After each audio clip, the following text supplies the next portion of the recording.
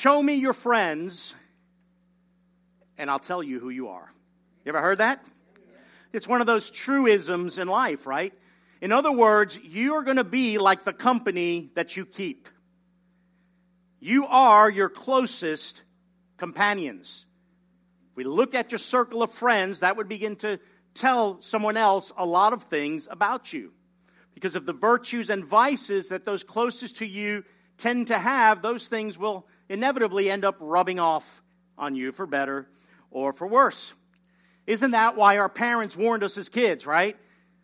Choose your friends wisely. Be careful who you're hanging out with. Or don't hang out with that kid. They're a bad influence. I don't want you to see you around them. Anyone ever kind of get that counsel from parents? Anyone give that counsel as parents, right? We all do that, right? We want our children to choose wisely, choose their friends wisely, because we know they will have great influence in their lives. Now, Solomon and the sages of Proverbs implore us to be wise in selecting those whom we would call our closest companions. They understood the powerful influence that friends have on us. And I know we experience that day in and day out. Wise friends will keep us on the path of wisdom. Proverbs is all about staying on the way of wisdom, the path of wisdom, that is the way of life. Wisdom is where we find God. The fear of the Lord is the beginning of wisdom. But if we have foolish friends, they're going to take us down another path. They're going to take us down the path of folly, which leads to death and to destruction. There are friends that we have that lift us up. There are friends that we have that kind of pull us down and drag us down. There are friends who enrich us in our life. And there are those who we call friends who impoverish us in many ways.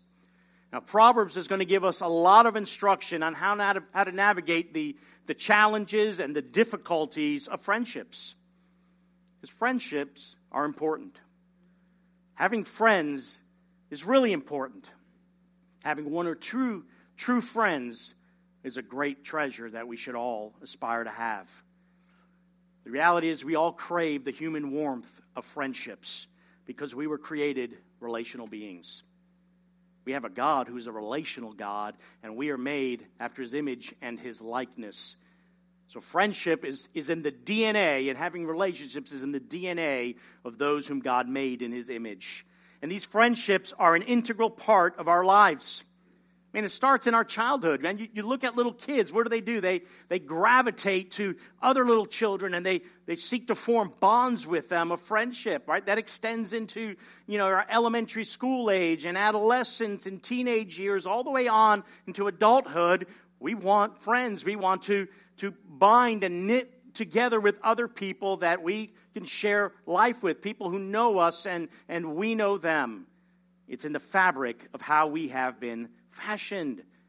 And it is God who put that desire in our hearts. It's not good for man to be alone, and we know that was in relation to Adam and Eve and marriage, but really it extends beyond that. It's not good for anyone to be alone, right? We all need people in our life. Every single one of us here needs to have friends and be in relationship with others. Now, Scripture gives us a much more beautiful and deeper picture of what friendship is and relationship is, and it's best illustrated by our Creator. In fact, we see in Genesis at the beginning of Scripture, we see God fashioning man, and He places him in the garden, and one thing we see about God is that He's there with Adam in the garden. He is walking, the Scripture tells us, in the cool of the day, which intimates to us that there was something deep in the relationship with God where He and Adam and Eve would be face to face and would commune and have fellowship, deep intimacy that they experienced. And sadly, the fall marred and distorted that beautiful picture of deep intimacy and the purpose of friendship. And friendships have become hard. Just like everything in this world is broken and cursed, when it comes to our friendships and relationships with others, it's all tainted by sin. It's all tainted by the curse. It's all tainted by the brokenness that is in this world because of sin. But we begin to see something beautiful as God begins to interact with humanity through the patriarchs. Through these great stories we read in the Bible, especially of Abraham. And it's interesting how Abraham is called a friend of God. You see that in Isaiah. James himself in his epistle references that. He's a friend of God. Abraham was known to be a friend of God. And then we come to Moses. There was a deep intimacy of relationship there. God revealed himself to Moses in a way that he had not revealed himself to anyone else. And in Exodus 33:11, we're told that God met with Moses face to face as a man communes and fellowships with a friend. That was the relationship God had with Moses. Could you imagine that? Could you imagine having such a relationship where God's your friend? He calls you his friend. He treats you like a friend. But here's the good news for us. That is ours in Christ Jesus right now. We have that kind of friendship with God. We may not realize it, but if we're in Christ Jesus, that's what we have. God calls us friend if we have Jesus Christ as our Savior. So we're there in the 15th chapter of John. This is Jesus with his disciples. This was right up to the moment that leads to his betrayal and his crucifixion and death. But here he is with his disciples. He's gathered to again, and he's continuing to instruct them, and he gives them a new commandment here. John 15, verses 12 through 17, hear the words of the living God. This is my commandment, that you love one another as I have loved you. Greater love has no one than this, that someone laid down his life for his friends. You are my friends if you do what I command you. No longer do I call you servants, for the servant does not know what his master is doing, but I've called you friends. For all that I have heard from my Father I have made known to you. You did not choose me, but I chose you and appointed you that you should go and bear fruit, and that your fruit should abide, so that whatever you ask the Father in my name, he may give it to you. These things I command you, so that you will love one another. These are the words of the Lord. What other friendship could be as important as having a relationship with Jesus Christ and being called his friend? And if that's the case, that we are his friends because he laid his life down for us in sacrificial love, then how should Christ's example of friendship guide all of our relationships? If Jesus calls us friends, how much should that influence who our friends are? How much should it influence the kind of friends that we are to be to others? Jesus here tells his disciples that the supreme demonstration of love is to lay down your life for your friends. It's a sacrificial love. Isn't that what he did for us? It's exactly what he did for us, right? And if you're in Christ, you're his friend, and that's good news. And if you are in Christ, then my appeal to you today is to evaluate friendship through the lens of what being his friend means for your relationship with others. It's what I want you to see, what we're beginning to look at in Proverbs. What we have in Proverbs has been fully complete and fulfilled and perfected in the person and work of Christ Jesus. So as we walk through this today, I want you to see how those very characteristics and qualities that Proverbs enumerates for us that describe this is what a good friend looks like, a true friend, a wise friend. That's exactly what we have in Jesus Christ. All right, so let's begin by just a quick definition of what a friend is. What is a friend? Well, that Hebrew noun for friend that we translate as friend refers to a person that we know well and who knows us well. And friends are people that you regard with affection and trust. So it's just someone you're close to, but not just close to in proximity. There's actually an emotional attachment with that person. There is affection that is expressed between friends. There are shared interests, things in common. People are friends we listen to. How many of you value highly the opinions of your friends and the advice your friends give? You should. If they're good friends and close friends, I would hope you would value that, right? Well, in wisdom literature, a friend is to be valued highly. Now, Facebook has forever ruined the meaning of friends, right? Because friends on Facebook is just because they like your posts. They comment on your post. They like your picture of your kids or your dog or whatever, right? It's not a friend, right? It's not what friends are, right? Because we don't really value that highly. All of us, you have people that are your friends on Facebook. You don't even know who they are. Never seen them before. You never interacted with them a day in your life. But here, when we look at friend in Scripture, this is someone you did know. And someone who knew you. Someone you did life with, someone you shared interests with, had things in common, whom you loved and have emotional attachments to. So they are to be valued highly. So how do we go about finding such friends? How do we go about having a relationship with people that we would classify our relationship as a friendship of wisdom? Well, it's no surprise that Solomon and the sages would instruct us to select friends who walk in the way of wisdom. They would say, find wise friends, right? Not wise guys. Wise friends, right? People who have wisdom. Proverbs 13:20. Whoever walks with the wise becomes what? But the companion of fools will suffer harm. Having wise friends is important for our growth in wisdom. It's important for us to grow in knowledge and insight. But if you choose friends poorly, if your circle of friends are not wise but are foolish, the sages say we will suffer harm. We'll get into trouble. It's a detriment to have foolish friends that you are surrounded with in life. We know that the fear of the Lord is the beginning of wisdom. So if we're to seek wise friends, it starts there. It's seeking people who fear the Lord and who value and treasure wisdom as you and I should value and treasure wisdom. In Proverbs 7:4, say to wisdom, this is what Solomon writes to his son, say to wisdom, you are my sister, and call insight your intimate friend. We, being a people of wisdom, because we follow Christ, who is the sum of all wisdom, should seek wisdom and value it and have an intimate relationship with wisdom, so much so that we want the closest people in our life to share that same thing. They should value wisdom and have an intimate relationship with wisdom themselves and love wisdom as much as we do.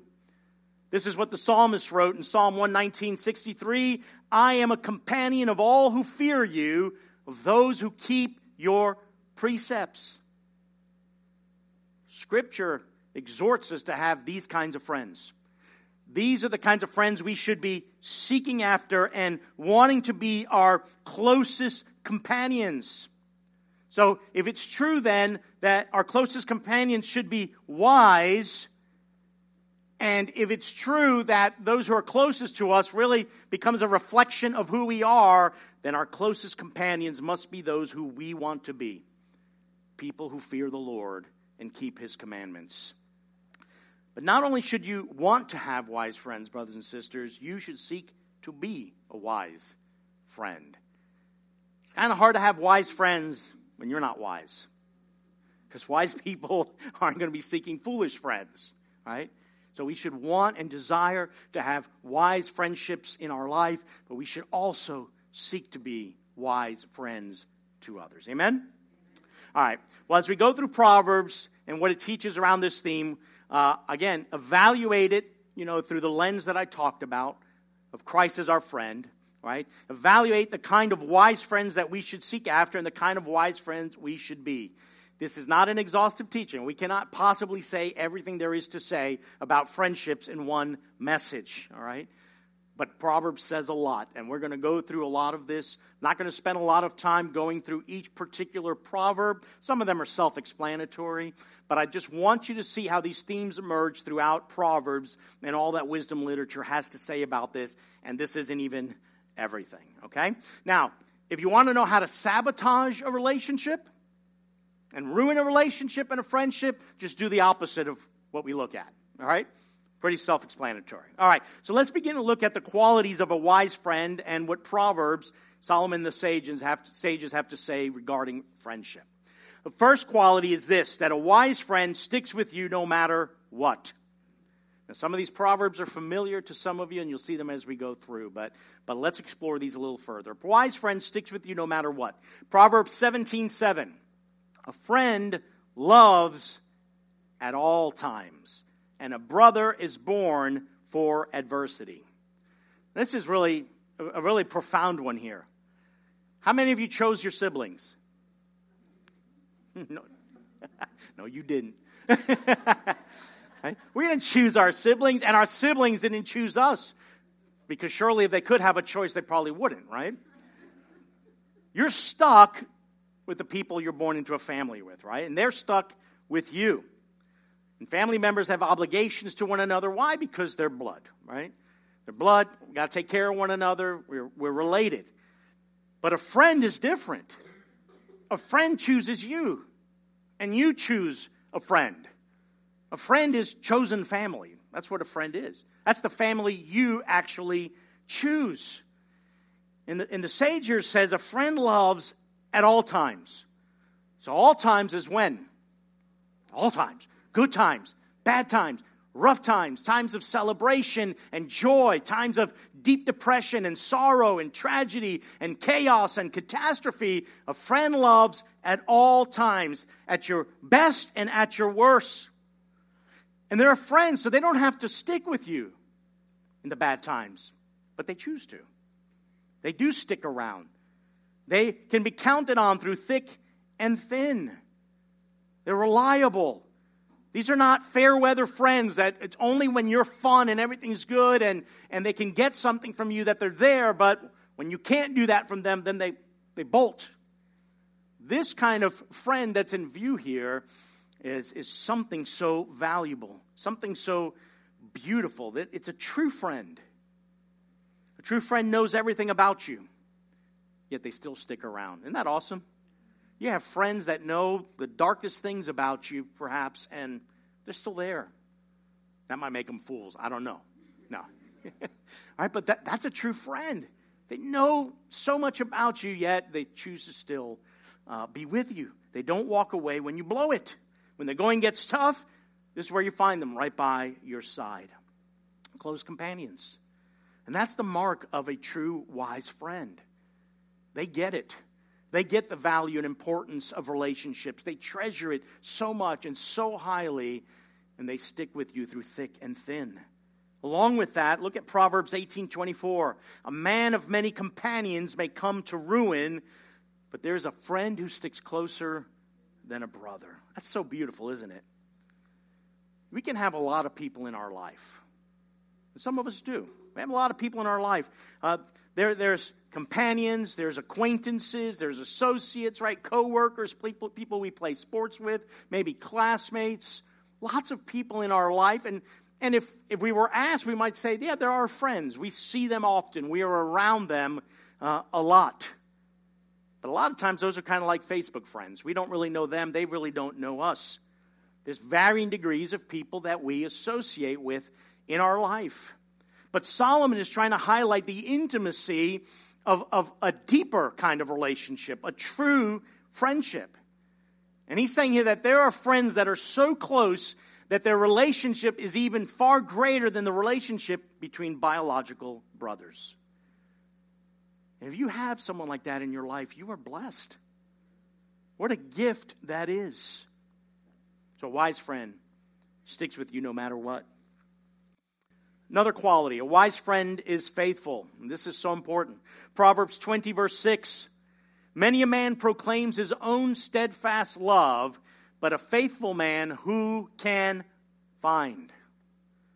There's a lot of people who claim that they're faithful people, loyal people, trustworthy people, and we believe them until they're not. So we have people in our life who've proclaimed that to us, have told that to us, and then all of a sudden they've betrayed us. They hurt us. They lost our trust, right? And he's talking here about something profound. Faithful man who can find, because that is the highest value. It's not, talk is cheap, right? We can say something all we want, but it's actually what we do, our actions, that ends up proving if we are people of fidelity and trustworthiness. And faithfulness is an indispensable quality of friendship, of true friendship, right? A faithful person, when you're with someone like that, you trust them. And that trust only grows as they prove themselves faithful over time. And it's very difficult for a friendship to survive a breach of trust. And we've all experienced that in life. People that we have been close to, and we've lost the trust in them because they haven't proved loyal. They haven't proved faithful. How difficult it is to mend that relationship, to repair and restore that relationship. And I'm sure in this room, everyone would have a story in regards to that. So a wise friend is faithful. Another quality, a wise friend is brutally honest. Look at Proverbs 27:6. Faithful are the wounds of a friend, profuse are the kisses of an enemy. Faithful are the wounds of a friend, profuse are the kisses of an enemy. Friends lovingly confront their friends, especially when they see their friend walking in sin. There's something about their behavior that is off. When they're about to make a bad decision, a true friend, a wise friend, intervenes, confronts, and they do it with humility. They do it with grace. They do it with love and kindness to soften the blow of confronting something sinful in their life, but they do it nonetheless. And this is a hard thing. This doesn't come easy in a relationship at all. Many of us have friends that we know, man, these friends are kind of boneheaded, but we don't say anything about it. They're doing foolish things. They're doing sinful things. And for fear of losing the friendship, for fear of that relationship, we don't say anything. We stay quiet and we let them go about this particular path that they're on, and eventually that they self-sabotage. Right? A true wise friend doesn't do that. A wise friend brings necessary correction for the good of their friend and the good of the relationship. And if we want to be wise friends and we want to have wise friends in our life, we cannot be afraid to risk having these kind of hard conversations and confrontations with those we call friends. Scripture commands it. In Ephesians, and Paul tells the church at Ephesus to do what? Speak the truth in what? Love. But you to speak the truth nonetheless. We have to be brutally honest. Look here, a false friend, according to this proverb, is like an enemy. Their kisses are profuse. What does that mean? They flatter you. They tell you what you want to hear. If you have a friend that only wants to tell you what you want to hear, they're not a wise friend. That's not even a good friend. Okay, because you're thinking everything's great until something happens and that friendship blows apart, right? These false friends are not brutally honest or truthful with you. They overly flatter. They're always affirming you. They kiss you all day long, basically. You don't want those kind of friends in your life. Because a false friend won't stop you from going over the cliff. But a wise friend will. Right? A true friend wounds you in love. And it hurts. Have you ever been rebuked by a close friend? But you know they love you and they came at it in the right spirit, the right way, with the right heart and the right attitude. It hurts, but those are faithful wounds. We should want that from a close friend. We should do that if we are close friends with others and wise friends. We need to learn to receive the corrective criticism of friends, and we should not be afraid of having these kind of hard conversations and confrontations with our friends. If we want wise friends and we want to be a wise friend, then this is a proverb we need to live by. Be brutally honest. Brutally honest. We've risked that hard conversation, but guess what? On the other side of that, the relationship is deepened and strengthened. But if you don't do that, conversation the relationship is distorted. It's not genuine. There's not an authenticity of friendship there. All right, let's move on here. A wise friend also doesn't keep bringing up an offense. Proverbs 17:9, whoever covers an offense seeks love, but he who repeats a matter separates close friends. This is a biggie in relationships. Because it's one of the reasons why people say, I don't want close friends. They always talk about me, or they've talked about me, or they're always bringing things up about me. But here, this is the application here. We see that of something that 1 Peter 4:8 tells us, that love covers a multitude of sins. A friend always thinks the best, believes the best, and overlooks the offense of their friend.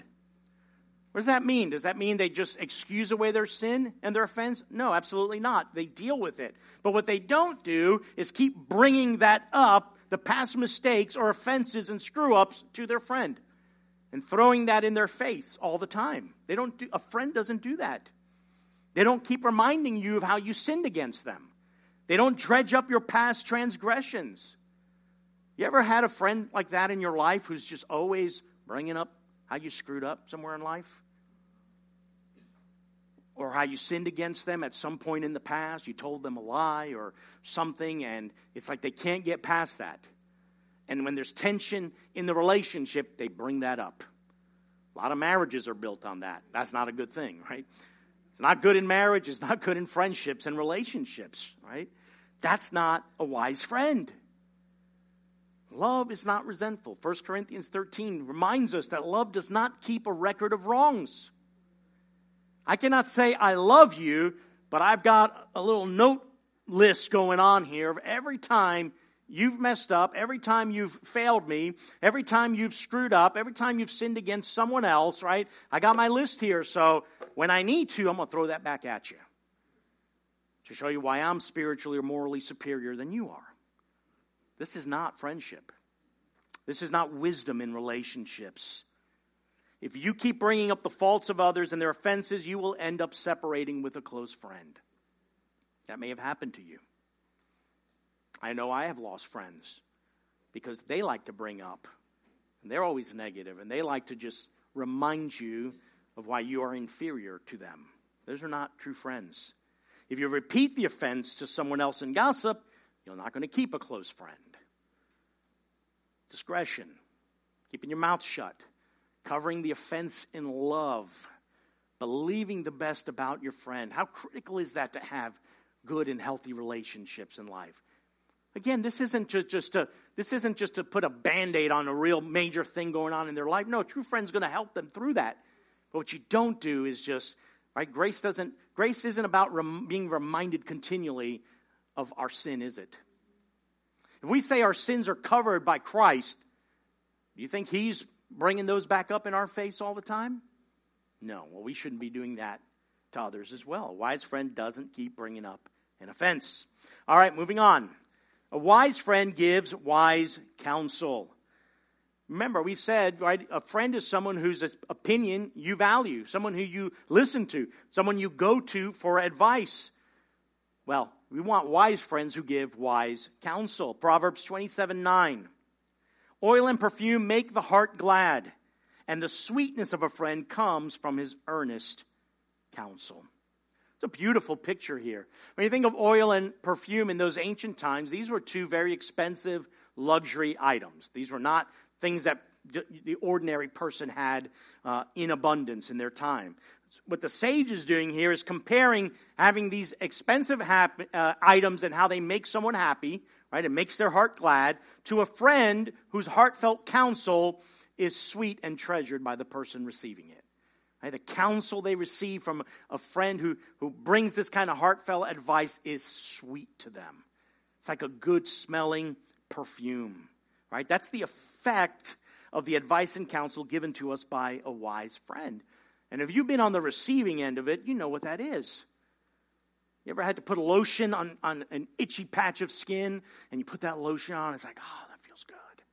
When you have a massive sunburn, right? Putting some aloe on there, it's like refreshing and cooling. That's what's in view here. When you receive that heartfelt advice. Why? Because it comes from the depth of a heart that loves you and cares about you and wants the best for you. And they bring that counsel to you and you receive it. And it is refreshing and sweet to your soul. Wise friends give wise counsel. Not only should we receive it from wise friends, we should be wise friends and give it to others as well. Moving on. A wise friend preserves his closest relationships. A wise friend preserves his closest relationships. Proverbs 27, verse 10. Do not forsake your friend and your father's friend, and do not go to your brother's house in the day of your calamity. Better is a neighbor who is near than a brother who is far away. This is kind of a cumbersome wisdom saying, but look where it starts. Do not forsake your friend. Right? There's a way we can forsake our friends. By not staying in close proximity or even intimacy with them, but also maybe burning bridges with a friend, that maybe we've had for a long time. And here he's saying, don't forsake your friend. A wise friend doesn't burn any bridges. And the implication of this Proverbs has to do with actually going to someone in the time of need. Your friend or your father's friend, the ones who are closer to you, or a brother, more so than a brother who may be far away. Why? They're close. They're friends you can count on. They're there in your time of need. So when relationships are maintained, you get help from your immediate circle of friends or even from one's family's friends. There may be someone your parents know or someone in your extended circle of family, their friends, right? If you preserve and maintain those relationships and they're healthy relationships, you have a pool of people you can go to and reach out, but you can't forsake those relationships. So when you have a need and you need help, there's people to go to. But how many people burn bridges, don't preserve relationships, don't preserve long-term relationships, and then when they need help, it's like, got no one. And maybe the brother is distant. Relationships need to be maintained. I'll give you an example of something very recent in my own life. Bets and I were reached out to via Facebook from people that we met 20-something years ago in another country and had a big ask of us in a relationship that has not been maintained. These are people we have not talked to in 20 years, and they asked us for something big that we could not even begin to. Why? There's no relationship. The relationship wasn't preserved or maintained for us to go, yeah, there's such a closeness to the relationship, we're going to help. But they reached out like out of the blue, like for something big. I can't even mention it here right now. But we were kind of blown away. It's like, how do you ask something like that when we haven't even talked in 20-something years? That's huge. We don't do that, right? Because we choose our friends, those trusted and faithful friends can be counted on when things get tough. So seek to preserve the health of your relationships. Don't let grass grow up under relationships, right? Keep them freshly mowed and trimmed and weeded, right? So when you do need help, it's like, oh yeah, I'm here for you. You have friends like that in your life, and I have friends like that in my life. I know I could reach out to them, and they will help. But why? Because we've cultivated a friendship. That friendship is preserved and maintained in an ongoing fashion. So one of the ways we preserve a relationship is you be available to your friends when they have a need. Right? You're keeping that. Be quick to forgive if there is an offense or a sin. Extend grace, right? So that relationships are in the right place when help is needed. So a wise friend preserves his closest relationships. Let's look at Proverbs 19:4. Here, a wise friend enriches. Now, this may not seem obvious to you at first, but I'll explain it. Proverbs 19:4. Wealth brings many new friends, but a poor man is deserted by his friend. Wealth brings many new friends, but a poor man is deserted by his friends. Everybody wants to be friends with a rich person. There's advantages there. Don't act so pious. You know it's true, right? They got the toys, they got the means, they got the resources, and if they're generous, you get blessed a lot by them, right? So a rich man usually doesn't lack for friends. I know they may not all be close friends, right? But the point is here, a rich man has ample opportunities, right? But few want to associate with a poor person. Why? Not much benefits there. It's not a whole lot you get from that. Now, this isn't in view to material wealth, okay? So we understand it to be in that context. Yeah, a rich man, lots of friends. A poor man, even those he calls his friend are going to desert him in a particular moment here. But let's substitute material wealth for something else. How about spiritual wealth? Moral wealth, emotional wealth, right? A spiritually wealthy person is going to have many new friends, or morally or emotionally healthy, right? Sticking with this theme of friendship here. People want to be around those who are going to lift them up. People want to be around those who are going to be positive. People want to be around those who, when you're in their atmosphere, within their atmosphere, you feel elevated. You're not dragged down. You don't feel negativity. You don't feel beat down. And you and I know because we've been around people that are the opposite of that. They are spiritually poor. They're morally poor. They're emotionally poor. They impoverish us when we get into their gravitational pull. Nobody wants that. But if you're spiritually wealthy, morally wealthy, emotionally wealthy, people want to be around that. People want to feel valued around you. They want to feel like you add to their life, not subtract from them. Right? And that is super important.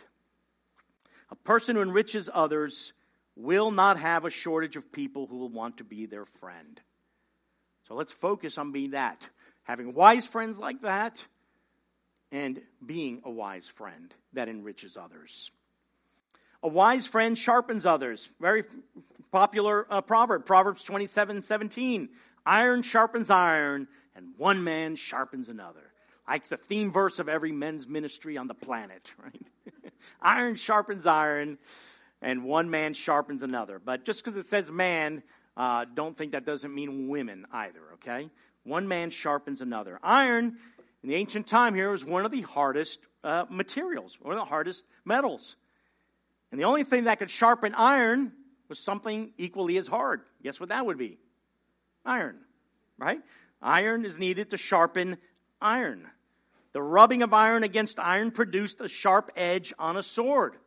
Swords that had rough edges and chewed out edges and blunted edges then would be smoothed out and honed to a sharp edge. In order for that to happen, there has to be friction and tension. Friction and tension is what you have in all true friendships. It's not all smooth sailing in friendships. You know that. We hit rough patches. There are hard things that need to be said here, but the wisdom of this Proverbs is that that is necessary in order to be sharpened. In fact, the Hebrew here, the grammar is a little bit challenging here, but it says iron sharpens iron, so one man sharpens the face of another. All right, so this has to do with interaction. This is face-to-face kind of stuff that's going on here, whether words are being said or things that are being said, but they're with the intent and purpose of sharpening. And that's what we do in relationships. Wise relationships, wise friendships sharpen one another. When you have wise friends in your life, they sharpen you. When you're a wise friend, you sharpen someone else. Loving correction, confrontation, truthful words, wise speech, encouragement. When you walk together through adversity, all those things tend to sharpen the other person. And we need the friction of life-giving relationships to sharpen us because we get dulled. Our edges get dulled. When we're in isolation and we don't have these kind of friendships in our life, our blade is dulled. Our life is dulled. So we need friends in our life. Because without a true friend, we remain dull and ineffective. You read Ecclesiastes chapter 4, 9 through 12. Solomon writes there that two are better than one. There's always a gain. There's always an advantage. One is a loss. One, you remain cold. One, you don't get things done. But two are better than one. That's not just about marriage, right? That's about relationships and friendships and being effective in life. And in order for you and I to be effective and sharp in life, you need wise friends in your life. They'll sharpen you and you'll sharpen them. A wise friend does not withhold good and kindness. Proverbs chapter 3, 27 through 28. Do not withhold good from those to whom it is due, when it is in your power to do it. Do not say to your neighbor, go and come again. Tomorrow I will give it when you have it with you. That's a big deal there. Wise friends are attentive to the needs of their close friends. In fact, their close friends do not even need to tell them they have a need. They know it. They initiate solving that problem. They don't wait for someone to just kind of work up the courage to let you know that something's happening in their life or they're going through something or they have a need. Like a wise friend anticipates that. And they don't wait for their friends to bring something up. So they're ready with kind words and kind deeds and they don't withhold anything good that their friend needs. A true friendship is not tit for tat. It's not, I'm going to do good to them when they do good to me first. Then I'll do good to them in return. That's not a friendship. That doesn't make for a good marriage. And boy, do we know, again, marriage is like that. Oh, I'm going to, when they do, then I'll do. No. A wise friend does not withhold good. Do not withhold good when it's in your power to do it. Wise friends also don't let their friends suffer to teach them a lesson. Well, I'm just going to let them go through that and struggle through that for a bit because they need to learn. Wise friend doesn't do that. Now again, wisdom dictates that we understand the situation and can read this thing properly. But when we do, and these are close friends, we don't let them waffle and struggle and twist at the end of a rope. We don't withhold good and kindness from them. We act, we initiate, we engage without them having to ask for it. Moving on, a wise friend is sympathetic. Proverbs 27:14. Whoever blesses his neighbor with a loud voice, rising early in the morning, will be counted as cursing. Now stick with me here for a moment, all right? Because you're like, how does that have to do with friends? It's talking about a neighbor here. But this verse is an application of another wisdom principle, and that wisdom is saying the right thing at the right time as fits the occasion, right? There's a right moment to do or say something that is the right thing at the right time, right? That's wisdom. That's wisdom here. But here, we're looking at a situation where we have a person who's not a morning person. Who here's not a morning person? That's a lot of you. Man. But you can identify with this. If you're not a morning person, and there's someone in your proximity who's just loud and cheerful and chipper, and they're singing, that's like nails on a chalkboard, isn't it? To you. Like, I haven't even had my morning coffee yet. Shut up! You just want to throw something at them, right? That's kind of the implication here, right? The neighbor who's just making a loud, boisterous noise with the intention of blessing. It's not even a malicious act, but it's not received right because the person is just not in the right frame of mind or mood for it, right? So here's how we apply this to friendship. That this principle is that we're to take other people's moods into consideration. We're to be sympathetic to where a person is at a given moment. And if they're close friends of ours, like, we learn to read that. Wisdom helps us read people. That's how we grow in insight and knowledge. Like, we can understand where someone's at and we can respond appropriately. We can speak appropriately. We can act appropriately. We might even know we need to just be quiet and remain silent. There are things we don't need to say all the time. A wise friend knows how to read their friends, and they have an apt and fitting word at the right moment. Now, we all need to grow in this wisdom skill, okay, of doing that. It would save us a lot of headaches and heartaches in friendships and relationships. The closer you are with someone and get to know them, you'll understand their moods and their temperament, right, at different moments. And you know how you ought to act and how you ought to speak in a given moment. So if they're not a morning person, that's not the time to call them with a happy song. Right? You need to let them be. Right? You ever see that coffee cup that tells you when you just speak? And the level of when to speak is when it's at the bottom. All right? Let them have their coffee. Just so you know, only wise people are early morning people. Yeah. All right, let's move on here. We have just a few more of these. A wise friend isn't a drain on a friendship. A wise friend isn't a drain on a friendship. Proverbs 25:17. Let your foot be seldom in your neighbor's house, lest he have his fill of you and hate you. Ouch.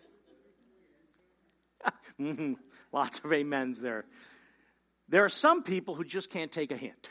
Right? They can't take a hint, and they may end up overstaying their welcome here. And wisdom teaches us that you're always popping over into someone's house, right? And you're staying into the wee hours of the night, and their kids are yawning, and, it's time to put them to bed, and your hosts are tired, but you just continue hanging out there. You might not have those friends much longer, right?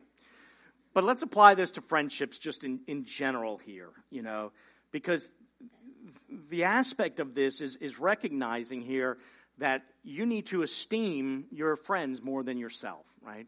This is about the other individual. And these are the things that love dictates and mandates of us if we want to be wise friends. So I want to just apply this as don't be emotionally draining on your friends. There's some of us that maybe have friends and all we do is dump on them. We take all of our emotional baggage and we just always want to, that's like all that's talked about, right? Your friend don't ever get a word in, you know. You just got to let them know all your problems, what you're going through, and it's just an emotional dump every time. Now, you may have some really great friends, and they just stick with you through all of that, and that's good. Praise God for that. But you, in wisdom, should not be doing that. If you value friendships, you recognize that you cannot just be continually withdrawing from the relationship and never depositing into it. And so if you're emotionally draining in relationships because all you do is talk about your problems, talk about how bad it is, talk about what you're going through, right? And you don't even consider the other person here. That's kind of how I'm trying to apply this here to us. If all you do is take from the relationship and you don't pour back into it, you're going to soon find that a close friend will become a distant friend. We've all had people like that in our life, and we love them, so we hang on a long time with that. But it sucks the ever-living life out of you. A true friendship, right, is bi-directional, right? It's two ways. And there are moments when someone is down where you need to be that for them. You know, but if someone, all they want out of a friendship is an emotional support animal, that's not a wise friendship. You know what I'm talking about. Everybody's got their therapy dog now. And some people want their friends to be that for them. You're going to drain your friends emotionally, and they're not going to want to be around you. And that's just general wisdom. Again, everyone has a different tolerance level for that. Some don't have much of any tolerance for that. And to that I say, no, you need to have some. And then some have too much, and then it just gets to the point where they're done with that friendship and they write them off. We don't want to get to that point, right? So in wisdom, we need to lovingly confront those who are like that and talk to them about that. But you, in wanting to be a wise friend, should recognize that maybe that tendency in yourself and not be an emotional drain to your friends. If you need further explanation on that later, I'd be happy to give that. Moving on. A wise friend avoids what can spoil a relationship. Proverbs 17:18. Be not one of those who give pledges, who put up security for debts. Now, this is the ancient principle of what it would look like to borrow, right? If there was a need, something was put up in pledge as security to secure whatever that was, right? If someone needed food, they might put up their bed as kind of collateral in repayment of that what they were borrowing and loan. But the principle of Proverbs continually is that the borrower is slave to the lender. And you yourself should not engage in the business, really, of lending, where we are exhorted to be generous people, but not to be people who loan and expect something in return, especially with interest, right? There is nothing that separates friends faster than money. Loaning money to a friend and expecting them to pay it back, and they don't. I have seen many of friendships ruined because of that. You might have experienced that in your own life. There was an expectation of, I'm trying to help them out, they have a need, and it's a loan, and it's going to go bad. So wisdom says, don't even do it. Help them find other ways. In fact, if you really are moved to help them in a need, don't lend to them, just give. Just give with no expectation in return. Let generosity be what you do to help a friend out. But if I'm expecting a return from them on it, it's going to go bad. And it's going to sour the relationship and the friendship. And wisdom says don't even engage with that. And the last one of these, a wise friend is gracious with their speech. Proverbs 22:11. He who loves purity of heart and whose speech is gracious will have the king as his friend. Think about that. Who wouldn't want the king as his friend, right? And it says here that what? The person who's pure of heart, that's the righteous. And speaking of the righteous, with gracious speech, even the king wants to have this individual as their friend. Well, the wise friend has wise words on their lips because of a pure heart. And we know what Proverbs teaches. And out of the abundance of the heart, Jesus said, the mouth speaks right? What flows from our lips is what's in our heart. Out of the overflow of our heart is what comes out of our mouth. And if wisdom is what we've treasured and hidden down in our heart, that's what we speak. And wise friends use gracious speech. Their words edify and build up. They use their words judiciously. They season their words with grace. There is a word in season continually on their lips that builds people up. That's what a wise friend does. Now, there's 3 types here that I'm just going to give you quickly that wisdom teaches us of certain people to avoid. All right? Certain people to avoid. Proverbs 16:28. A dishonest man spreads strife, and a whisperer separates close friends. Right? So, dishonest people, liars, gossipers, slanderers, stay away from those. They're not going to make good friends. All right? And if you have those friends in your life, you know they're not good friends. They don't add value in the relationship at all. Proverbs 22:24-25. Make no friendship with a man given to anger, nor go with a wrathful man, lest you learn his ways and entangle yourself in a snare. People who are easily offended, easily angered, short temper, right? They have that short fuse. Like they're always on that hair trigger, and you say just something well-intentioned, and it just sets them off. Those do not make for good friends. Do you have people in your life that you have to walk on eggshells around? Those aren't good friends, right? Those are difficult relationships. Because you're going to say the wrong thing. You never know. You don't know how to act. You don't know what to say because you don't know how they're going to go off on you. Okay? Those are people that do not make wise friends. All right, now don't read too much into this next one. Proverbs 25:24. It is better to live in a corner of the housetop than in a house shared with a quarrelsome wife. All right, well, I'm just going to focus on quarrelsome, okay? I'm not advocating that you avoid your wife or leave your wife, okay? But a quarrelsome person brings a lot of strife to a relationship, don't they? A contentious person that's just constantly just going on the attack. Wanting an argument, right? These are not wise friends. They're not good friends. They don't bless, right? They're a hindrance. So we should avoid those kind of relationships. Now, we could best sum up all of these principles for how to be a wise friend with the ethical principle Jesus gave to his disciples that we call the golden rule, right? Luke 6:31, and as you wish that others would do to you, do so to them. If you want to have wise friends, be a wise friend. And you'll see that you will attract those kind of people in your life. When you strive and you seek to be this kind of wise friend to others, you're going to see who comes into your circle. They're going to be people who love wisdom, who fear the Lord. And that is a blessed relationship to have. Friendships are not easy. They're not. They're difficult. They're challenging. They're messy. They can go wrong a lot of ways. Many of them go sideways, right? But they're worth pursuing. They're absolutely worth pursuing. And it's hard. It's hard in any arena of life, whether in school or at work or folks you do life with outside in hobbies and sports or clubs and especially in the household of God. It's difficult to initiate relationships, to try to steer them towards close friendships in life. But they must be pursued. And they must be pursued especially among the household of faith, among the brethren of your church. If we want wise friends who fear the Lord, we're not going to find them in the world. You're not going to find them outside of the community of faith. I'm not saying you're not going to find Christians outside of the community of faith.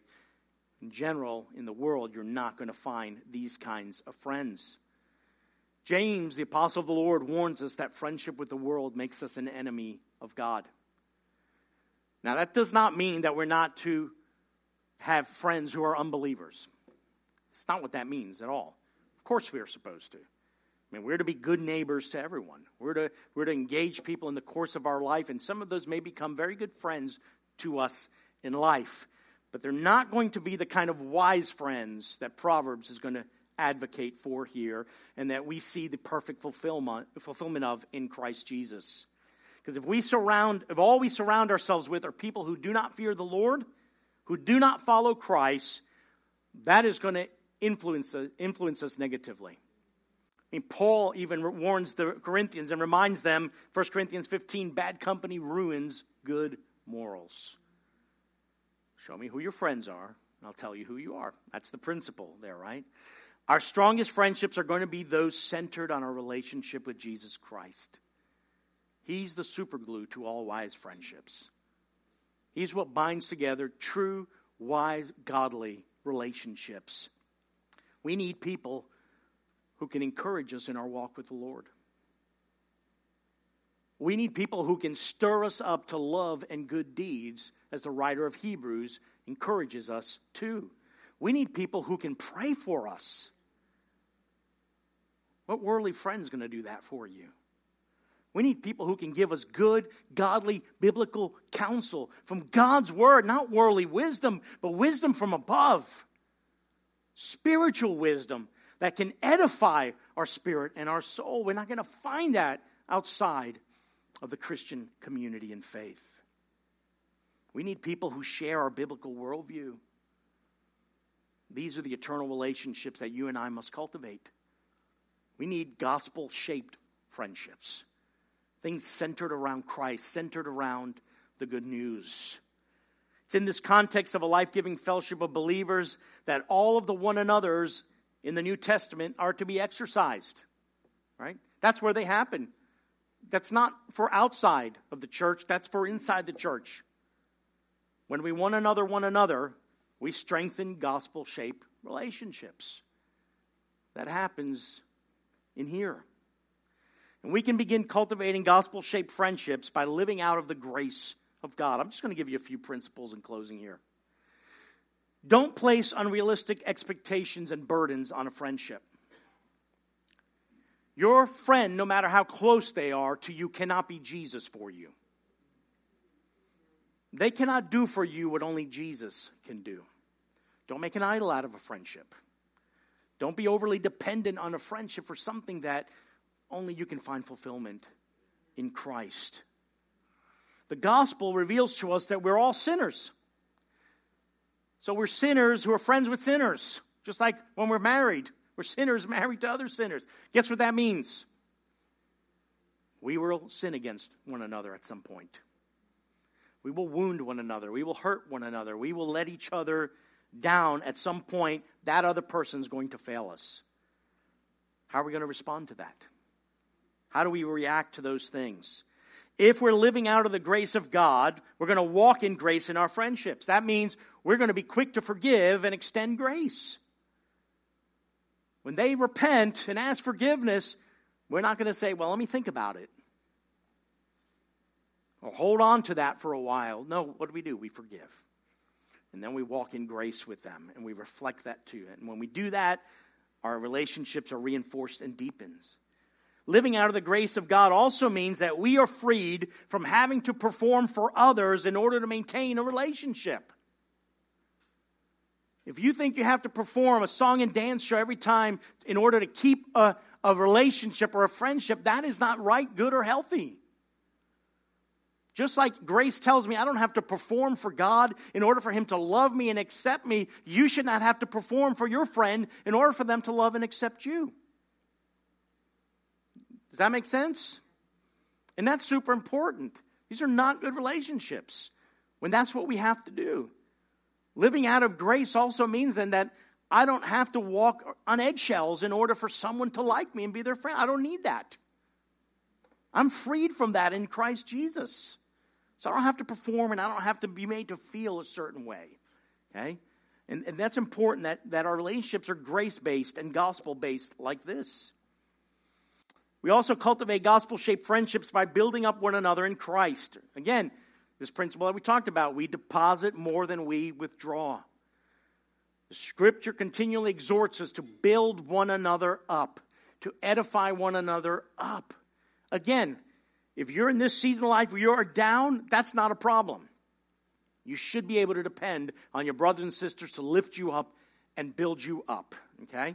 Don't misunderstand when I was talking about being emotionally drained. That's just a continual state of existence, right? But we should be, when one is weak, the other is strong. When the other one's strong and this one's weak, right? We mutually build and strengthen one another up. And when we do that and we seek out these kind of friendships that are mutually edifying, we become knitted together in love. I am the closest to the people who not just know me the best, but also I know when I'm not feeling it, they are. And they encourage me, and they build me up, and they strengthen me with their words and with their actions. We cultivate gospel-shaped relationships by, again, speaking the truth in love. You want to, again, have wise friends amongst believers here? Because we're people of the truth, we will always speak the truth to one another. In love, in humility, in grace, and kindness. But we are speaking the truth nonetheless. We do not have close relationships if we cannot be truthful with one another. And if you get offended when a brother who loves you comes to you in humility to tell you the truth, then you're the one with the problem, not them. Okay? We can't have authentic, wise friendships without loving confrontation and correction. That's just part of the deal, brothers and sisters. And if we long for these kind of relationships, you got to be open to that. And you got to also do it. We cultivate gospel-shaped friendships by being a gospel-shaped friend. That means we understand that our relationships are sacrificial. They will require an investment of our life. It will require an investment of our heart. We are giving ourselves to someone else. It means being there for others when they need us, not when it's convenient for us.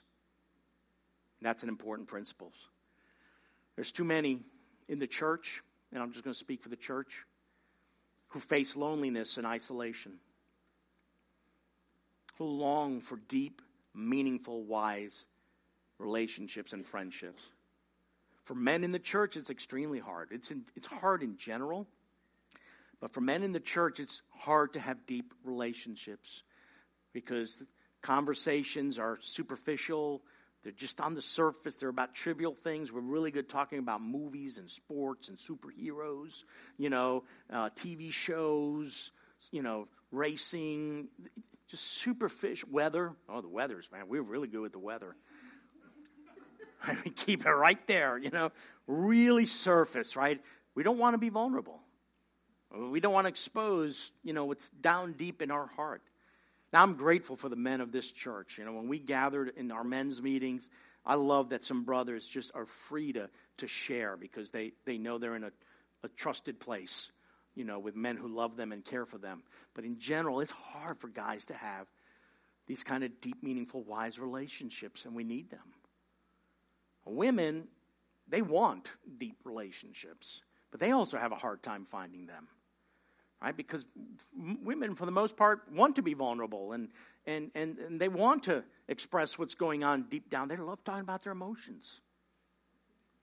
Problem is, there are other ladies who kind of really betray those things. They gossip.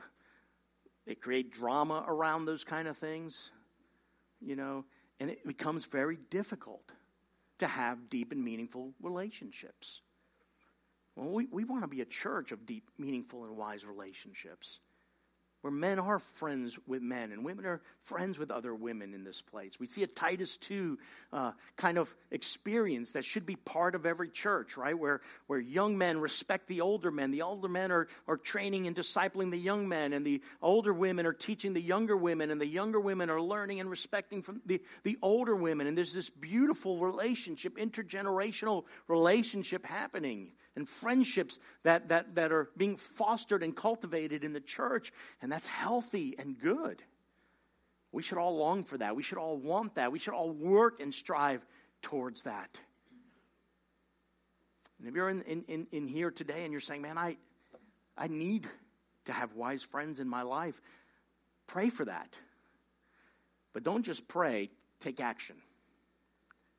Because if we sit back and we wait for others to become our friends, that's hard for those of us, that are not extroverted and not like to, put ourselves out there. That's not me.